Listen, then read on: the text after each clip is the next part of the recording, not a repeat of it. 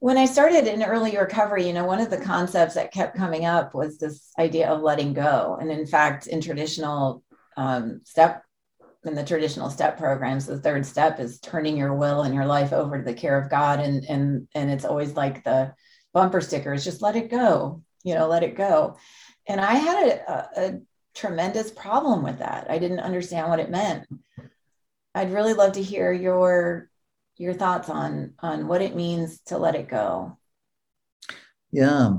So I first want to chime with you that I find it difficult to let go. Just the same way as if I'm tense and somebody says, "Oh, just relax." I find it impossible to relax. And there's a reason for that. That when we are tense, um, it's because we perceive that there is a danger at some level. So objectively, if we describe it, it may not be something that seems like such a great danger, but essentially the organism perceives a threat. There's some degree of fear. And so the tension is maybe some bracing, like when you're waiting for something, your shoulders are up, you kind of wait for the other shoe to drop. It can be kind of holding yourself stiff because you don't want to do something, that, you kind of hold your reactions. But there's something that you're afraid of. And it might seem different, for instance, if you have ideas, you have some thoughts, and the concept is, oh, you should let go of these ideas. You should let go of this preoccupation. You should let go of this interest or of this, kind of wandering, meandering thinking or ruminating. But generally, it's good to think that, even things that are thoughts, are related to fears. This is our organism, our mind body, essentially sensing that there is a danger. And when there is a danger, through evolution, we learned to not let go until we have figured out how to manage the danger. So, this is something that goes against millions of years of evolution, to try and let go without having resolved the issue. So, all of this was a very long answer to say, my concept of letting go is actually you cannot let go until you have resolved the issue, or until you have a sense that you're on your way to resolving it, or you have a sense that you're safe for a moment from it, and then you can relax. And so the instruction to let go is not something that you take as a sign of whether or not you're performing correctly by letting go, but it's actually an invitation to say, what is it that is actually making me afraid today, or over the past 3 months, or whatever the period is that, I have this thing about not letting go. And, finding a way to say, I'm going to deal with it. And then you might be able to let go a little bit, but you notice how functional it is, because then letting go is accompanied with a resolution to do something about it. Okay. It's not something where you're in the middle of a danger and you suddenly say, I'm going to abandon what it is that protects me, that makes me survive the danger. I mean, that would be completely absurd. You let go as you gain some possibility of mastering the danger and protecting yourself. As you are safer, you let go. I love that. And, I'm trying to think of an example of, let's say, and this is true of early recovery for me, my fear was of not getting a job. I had been laid off. So in very early recovery, I was unemployed from the first year. So I was very worried about my son going to college, how I was going to pay for that, whether I was going to stay in my house, whether I was going to get a job or not. And so I was in severe anxiety over all these things. And the instruction was just let go and let God.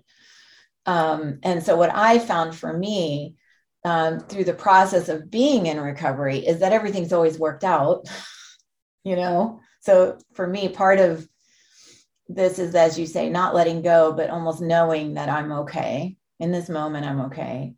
And also from a place of knowing I'm okay, and as you say, relaxation, I can make creative moves. So I can get my resume in order. I can maybe put some job applications out. I can look into financial aid for college. I can start to take right action. Whereas before, I would just ruminate and worry, and it would get worse and worse and worse. And my son would never go to college, and I'd be homeless, and I'd be in my mind. It would be, so I agree with what you're saying. It's an interesting place to deconstruct a little bit the letting go, because you say people in recovery told you things work out. And so, what is it? It's not just that some people at random told you, but you went into groups, into 12-step groups, because you felt that this was a place where you could find kindred spirits who had gone through this process that you found overwhelming and had found ways through it. So when people like that you had a reason to trust, told you, you can let go, it was not just an empty pronouncement, but it was something where you could trust that it had worked for them. And then when you did it, they also presumably helped you figure out dealing with it step by step. When you were overwhelmed, it was probably difficult to say, okay, I first do this, I'm going to look into financial aid, I'm going to do, all of these things, because they're all jumbled. But if you're in a group and there is somebody, maybe a sponsor, maybe other people who calmly listen to you and give you space to lay out these things, then an outline of something that is possible starts to appear. Mm. And I think that goes in parallel with the letting go. Mm. If you didn't have that, the example of people doing it, and the possibility of getting some space and some, possibility of coming up with solutions, I would think it would have been very hard for you to actually let go.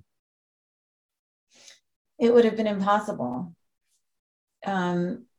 I do think that the power of one person helping another, sharing their experience, creating space where I can think creatively about solutions, maybe giving me examples of how they handled that same exact situation in their life.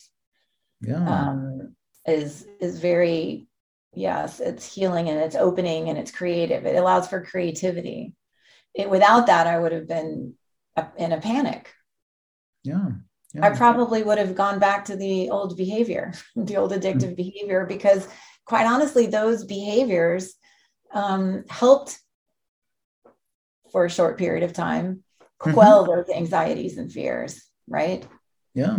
Through avoidance. But yeah, very much. So fascinating topic. Yeah. So essentially we come back to the idea of letting go means actually finding a support group that you trust. Because without that, it would be very difficult to do that. And if feel like here you're gonna, go ahead, stop. Sorry. Yeah, and if you have difficulty letting go, it probably means that you don't have enough support. Mm-hmm. And so if you have difficulty letting go, maybe that's a question of saying, at some level, I must still feel very terrified and overwhelmed and have no idea how to deal with it. And maybe talk about it that way, as opposed to there's something terribly wrong with me because I am so stubborn in not letting go. There's something about the outcome also. So in my own situation, creating a space for creative thinking, creative solution oriented thinking, which I was able to do through the help of others, did not ensure that the outcome would be exactly as I wanted it to be. And so part of this quote unquote letting it go that I'm not doing really, but is understanding that what I do have control over is the creative solution process and the next steps that I'm going to take. I can do a resume, I can seek financial aid, I can talk to people, I can go to a meeting, whatever I can do. But to some degree, I have learned to not worry, and this is what letting go means to me for this. I've learned to not worry about exactly what is going to happen, because I think that there are two doors. Door number one is the success door, and door number two is the death and failure door. But what I've learned is there are an infinity number of doors that I haven't thought of yet. So if I stay in creative space and just take the next right action, and with the help of others, all of the doors that are, the infinity number of potential solutions show themselves. Yeah. And often my outcome is the outcome is way better than any I've ever thought of. And sometimes the outcome hasn't been so great. And which opens up another bunch of opportunity for learning and growth. We might have gone way down a bunny trail here. I don't know. Yeah. So you're making doors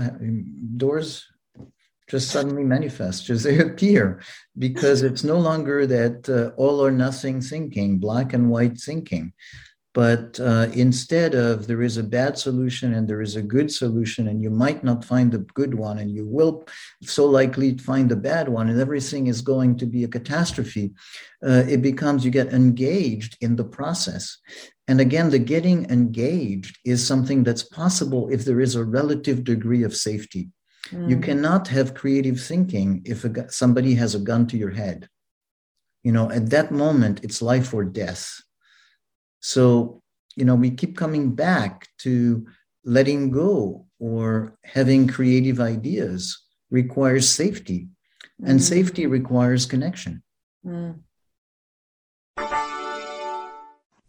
To find out more about the Proactive 12 Steps, see the website, proactive12steps.com.